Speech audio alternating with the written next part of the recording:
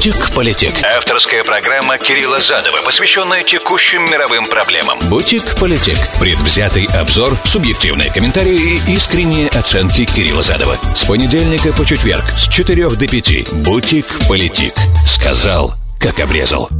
Приветствую, друзья, с вами Кирилл Задов, это Politic. Сегодня 26 апреля 2022, вторник. Сегодняшнюю программу построим по следующему принципу.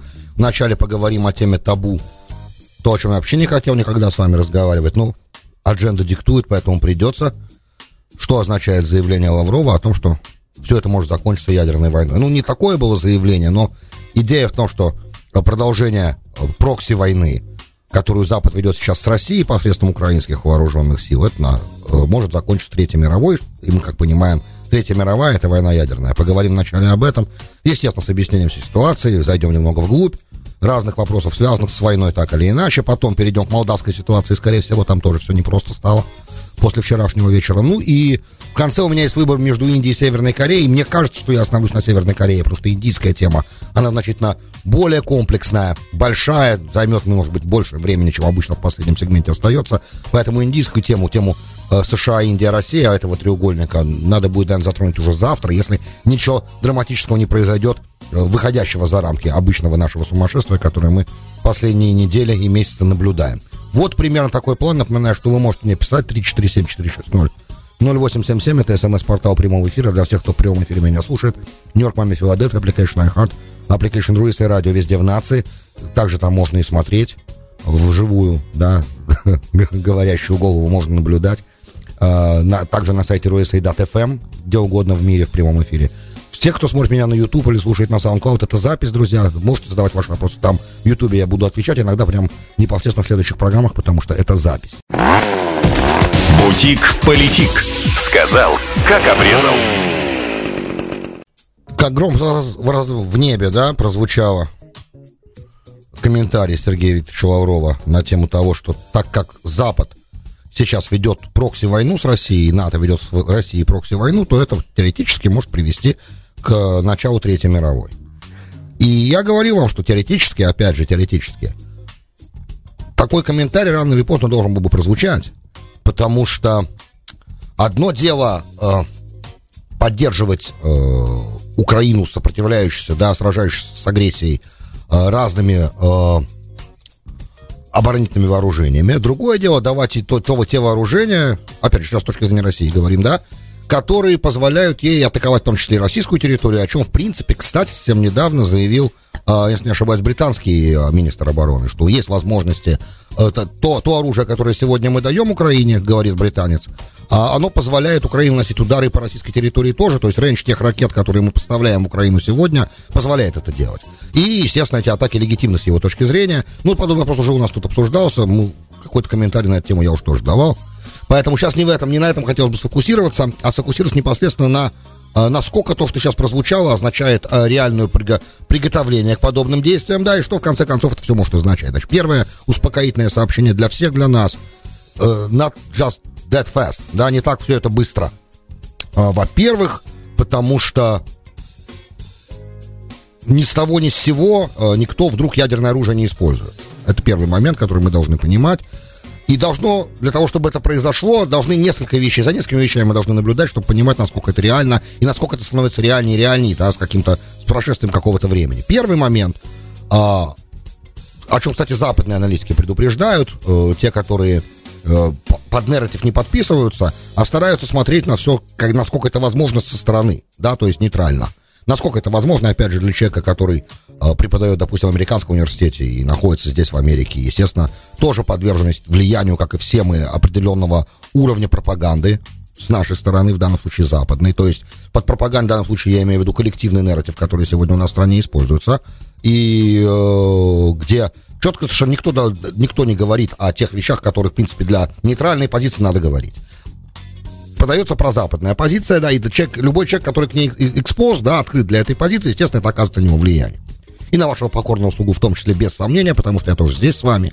И, соответственно, те средства массовой информации, которые мне здесь доступны, в основном освещают ситуацию, американские средства массовой информации в основном, естественно, с одной стороны, понятно. Какие-то иностранные которыми я пользуюсь, тоже, допустим, да, там France 24 или Аль Джазира или Sky News, они тоже на самом деле освещают позицию со стороны Запада, как это все выглядит с западной стороны, поэтому это не может не откладывать отпечаток на то, что я говорю, потому что я вижу комментарии на Ютубе, которые мне поступают, простите за этот отход от главной темы. И я постараюсь на них отвечать тоже сегодня в программе, они важные комментарии и вопросы, которые мне задают там.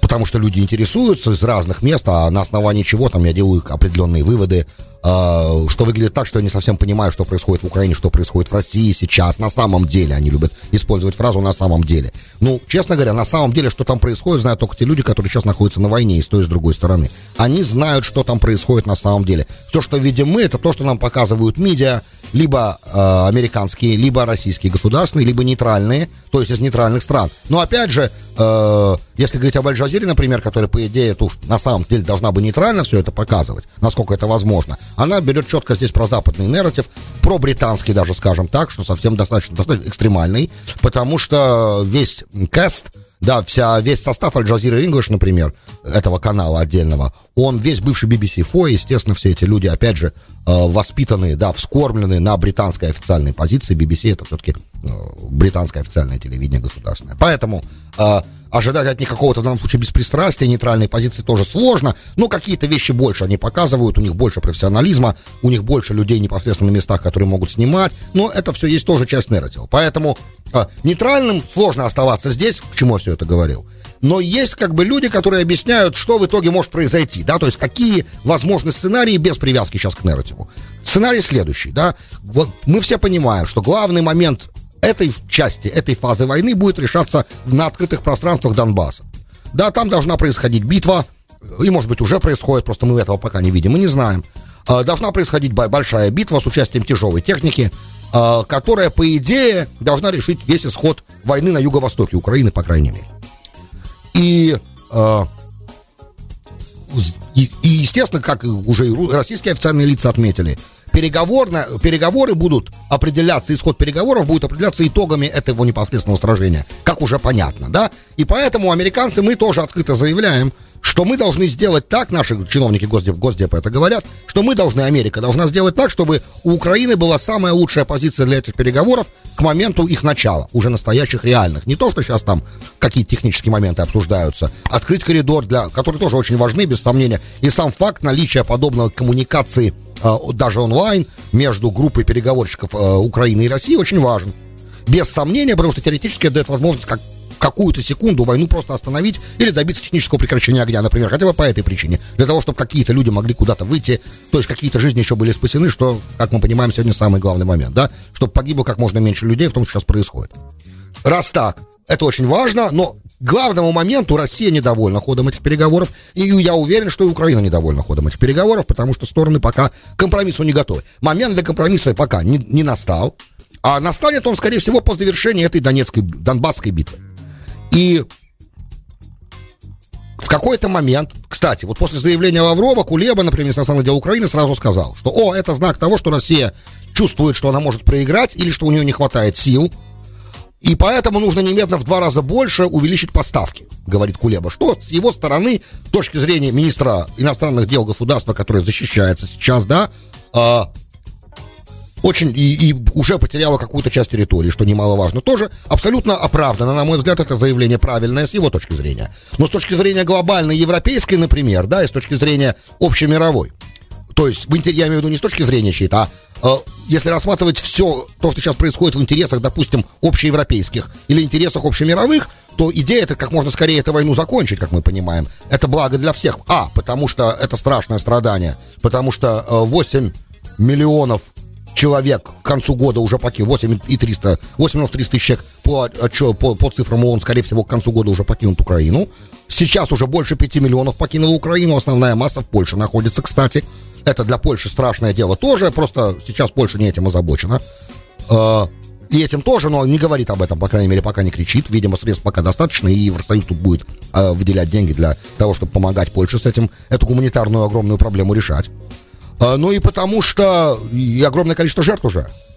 Помимо беженцев, помимо 12 миллионов перемещенных лиц, из которых 5 миллионов покинуло страну, остальные внутри перемещенные в Украине беженцы, есть еще и будет еще, если с каждым днем продолжения этой войны, будет еще больше этих беженцев, это понятно абсолютно. Это страшная гуманитарная катастрофа, мир, который не видел такой катастрофы в Европе с 45-го, с завершения Второй мировой. Соответственно, в интересах мировых, да, чтобы эта война закончилась как можно быстрее, и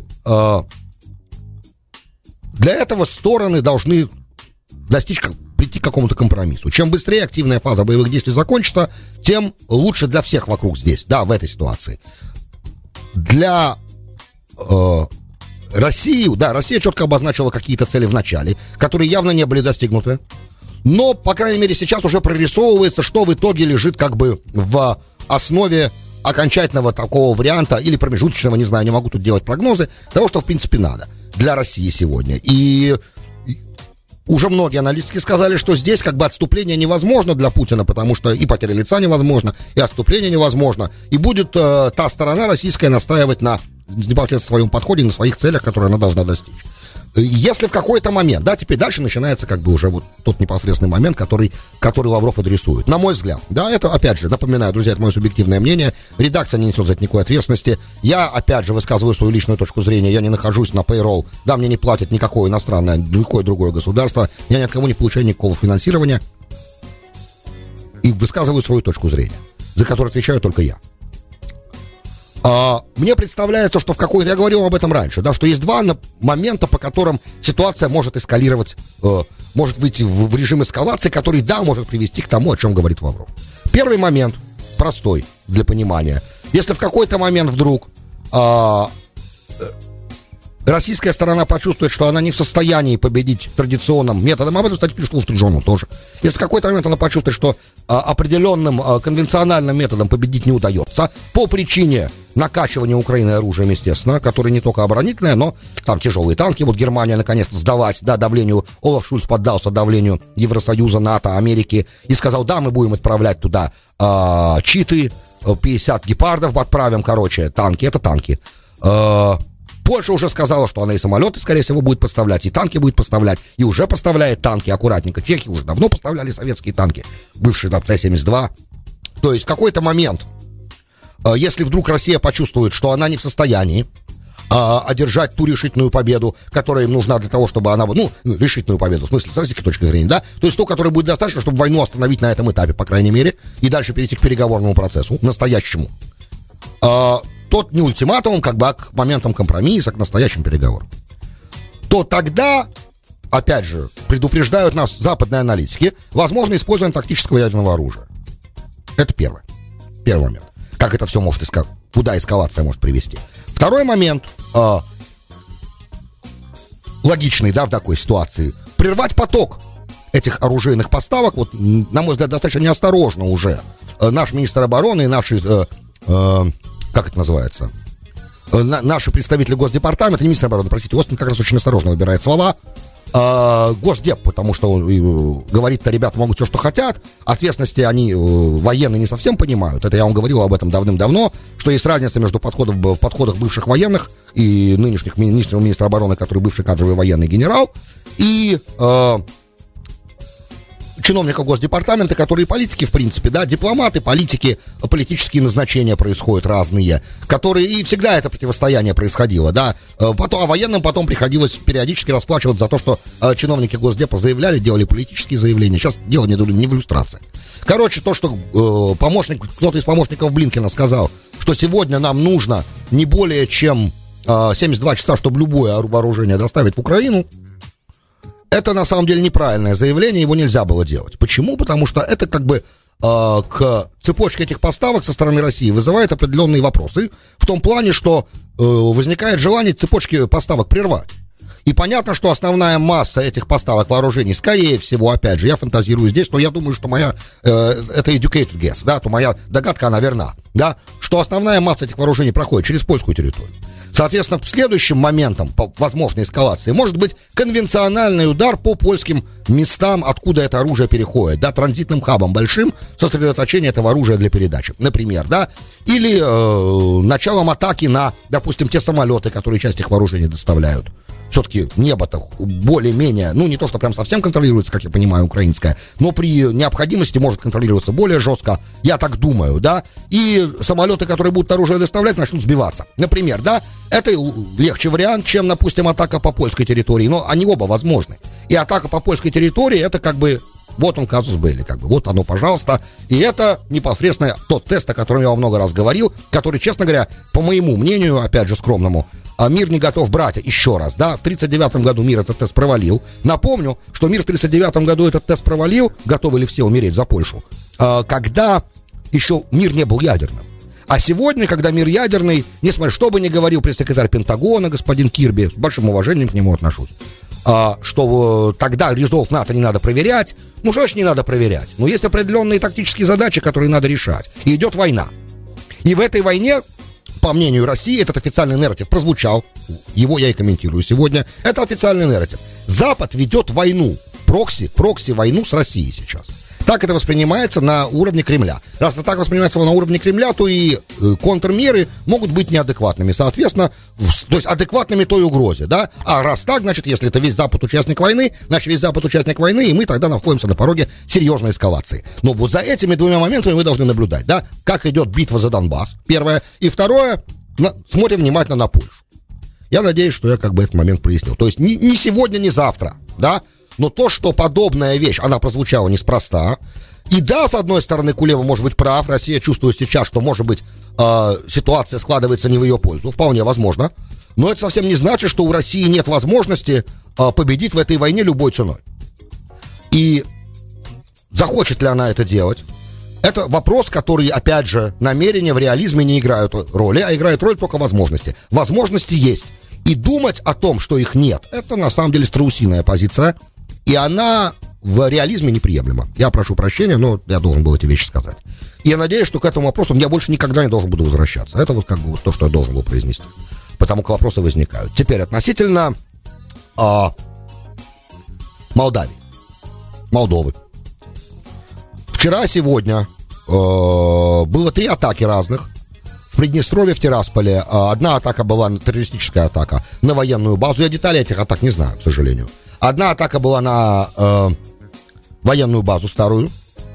Где-то 1500 войск там находятся, в принципе, миротворцы. Да, они называются, российский контингент там называется миротворческим. Который, в принципе, должен был предотвратить этническую резню, которая тогда еще с 90-х возникла. И там всю эту историю с Лебедем, я думаю, предысторию всего этого мы знаем. Я не должен вам сейчас весь исторический экскурс сейчас тут проводить, потому что понятные там вещи. Лебедь с его корпусом там встал, русских там спас, опять же, российский нарратив. Приднестровская республика не признана, признана несколькими только игроками на мировой арене, я так понимаю, что ни одним из серьезных, кроме России, конечно.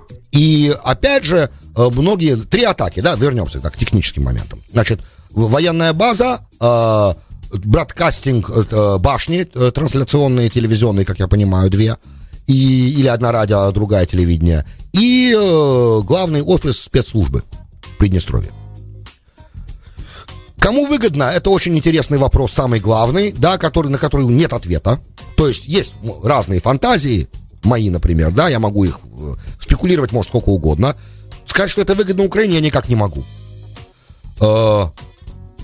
То есть сказать, что СБУ, да, служба безопасности дотянулась до того, чего могла дотянуться, и просто это вот такая вот акция, мне сложно это сказать. Опять же, теоретически все возможно, но почему-то мне не представляется этот вариант.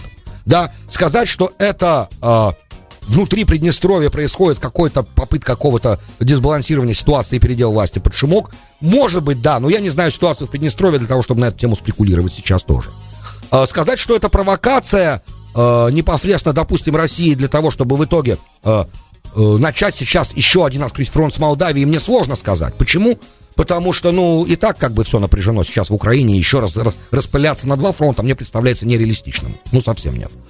Поэтому я остаюсь фактически с пустыми руками для того, чтобы прямо сказать заранее, вот сейчас прям так априори сказать, это выгодно вот такой-то стороне, это выгодно другой стороне.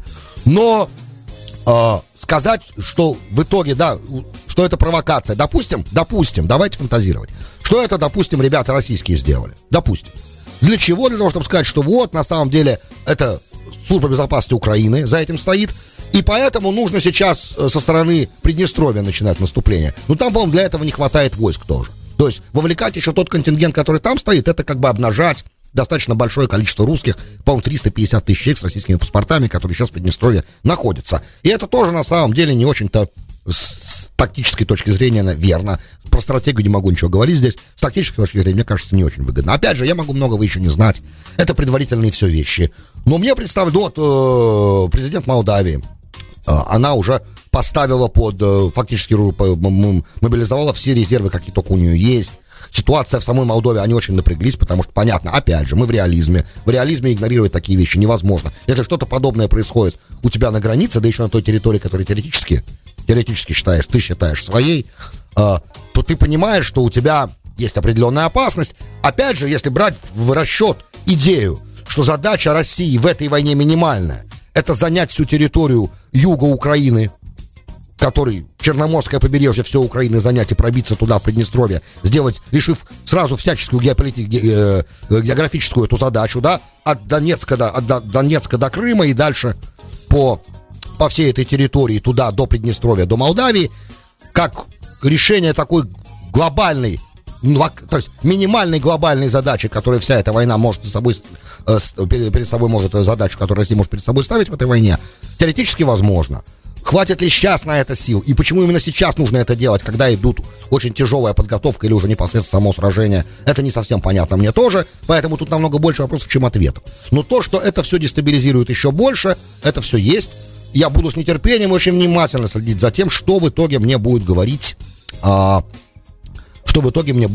средства массовой информации, потому что только оттуда я, к сожалению, могу подчерпывать разные новые вещи. Иначе, то есть, как бы, должно хоть что-то произойти еще для того, чтобы было понятно, по крайней мере, в какую сторону ситуация развивается. Да? То есть, непосредственно по информационной теме хотелось бы это знать. Это то, что касается непосредственно молдавской ситуации. То есть, если спросите мой прогноз, да, будет ли вторжение, допустим, из Приднестровья в Молдавию? Я в это не верю сейчас. Явно не сейчас. Да? Будет ли из Приднестровья вторжение в Украину? Мне тоже с трудом видится это все. Опять же, из той логистики, которая открыта сейчас, из того, что я знаю. Может, я что-то не знаю. Вполне возможно. Может быть, какие-то переброски тайных войск произошли, о которых неизвестно. Вполне возможно. Но помнить нам надо, ребят, самое главное. В интересах всех, чтобы эта война закончилась как можно быстрее. В интересах всех. Нет той страны, которая от этого не страдает. И Россия в том числе, без сомнения, по многим-многим позициям, и экономически, и главное, экономически погибают люди, естественно, и на той стороне тоже. И, правда, потери очень большие, это понятно, что они большие. В общем и целом, будем надеяться на то, что в ближайшее время, по крайней мере, это хотя бы временно прекратится, для того, чтобы стороны могли по-человечески поговорить. Бутик-политик. Сказал, как обрезал. Добро пожаловать в Бутик-политик, часть 2. С вами Кирилл Задов. Сегодня 26 апреля года 2022, вторник. Вопрос, который срывает как бы финальную часть программы совсем. 9060, большое спасибо за ваш вопрос. Вы, к сожалению, не подписались, и мне приходится к вам по номеру обращаться, что вызывает во мне неправильные ассоциации. Но все-таки потом подпишитесь хотя бы, чтобы я хоть знал, как вас зовут. Хороший вопрос. Здравствуйте, Кирилл. Здравствуйте. Я постоянно слышу о том, что надо сесть за стол переговоров, но при этом Россия не садится за стол переговоров. Так как она не сядет, пока не получит то, что она хочет. Значит, получается, что все должны наклониться, отдать России то, что она хочет, и только так война закончится, много знаков вопроса. Или прекратить поставки вооружений на Украину, это значит отдать Украину на растерзание России, опять знаки вопроса. Это вопрос, на самом деле, на $1 000 000, очень хороший вопрос. Во-первых, тут есть некоторые неточности, давайте сначала этими неточностями на них укажем тут же, потому что это не совсем так. Россия, да, садится за стол переговоров, просто эти переговоры с российской стороны изначально выглядели больше как ультиматумы, но потом уже стали переговорами, есть определенные требования, есть национальный интерес, который российская сторона выдвигает, определенные моменты, и российская сторона периодически указывала, что украинская позиция менялась. Это, кстати, в момент переговоров, когда война не прекращается, это обычное дело, потому как ситуация там на земле на войне меняется, поэтому и позиции сторон будут меняться в зависимости от прогресса или регресса, да, той или другой стороны в войне. Это тоже понятно. Теперь, вы понимаете, какая штука? Это может так звучать, но на самом деле в любом случае любой переговорный процесс, он будет основан на компромиссе. Стороны воюют для победы. Как украинская сторона воюет для победы, так и российская сторона воюет для победы здесь. Да? Задача украинской стороны отбросить агрессора, говоря украинским нарративом сейчас, да, от своей территории, с той земли, которую он уже занял, и сделать так, опять же, в интересе, чтобы больше не повторялся. Да? И это как бы вот задача максимум. Отстоять независимость. Да, это война за независимость для Украины. Да, кстати, я прошу прощения, Ибрагим вчера написал мне, что не унижайте типа наш интеллект, как же мы же, чтобы мы не теряли к вам уважения, почему вы говорите, что это гражданская война, когда одна суверенная страна напала на другую суверенную страну. Да-да-да, все понятно, Ибрагим, я с вами абсолютно согласен. Заметьте, я сказал вначале, для меня это как будто гражданская война. Это так, потому что, почему? Потому что люди говорят многие на одном и том же языке, исповедуют одну и ту же религию, и до этого находились в одном большом государстве, поэтому для меня это как гражданская война. А с точки зрения международного права вы абсолютно правы здесь. Это одна суверенная страна Россия напала на другую суверенную страну Украину. Это абсолютно верно, так международное право нам диктует. С этим отрицать очевидные факты невозможно здесь. Поэтому я с вами согласен. Здесь я имел в виду для себя, попутно. Теперь, в войне двух сторон, каждая из сторон хочет добиться своих целей и задач. Силы, даже если Запад будет накачивать, понимаете, какая штука? Сколько бы оружия в итоге Украине Запад не передал, есть то оружие, которое невозможно передать, потому что нужно еще научить им обращаться. Это занимает в некоторых случаях годы. Например, определенная авиация, которую теоретически тоже можно было передать, да? Но были определенные предупреждения с российской стороны о том, что это будет являться вовлечением непосредственно страны, передающей такое оружие в военные конфликты. Опять же, Третья мировая, мы уже об этом все сказали, это все висит у нас как бы на горизонте, уже Лавров это произнес. Да, с момента, что Лавров это произнес, это официальная позиция, это не шутки. Это не просто комментарий, который дан, абы лишь бы кого-то напугать. Нет, это просто российская официальная позиция. Следующий момент. То есть теперь как бы игра выходит на новый уровень. Следующий момент. Да, и, кстати, заметьте, после этого комментария Остин еще осторожнее стал говорить. Теперь он и так, на самом деле, очень аккуратно вот это по этой нитке ходил.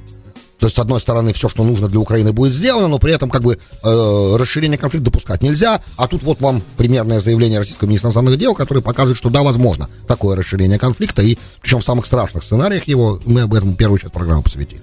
То есть, сколько бы, возвращаясь к ответу на ваш вопрос, вы понимаете, какая штука? Сколько бы оружия в Украину не накачали, сколько бы это сопротивление продолжалось, в запасе у России есть такое оружие, которое в итоге превысит любое количество того оружия, которое может быть дано Украине и в конвенциональном, и неконвенциональном плане.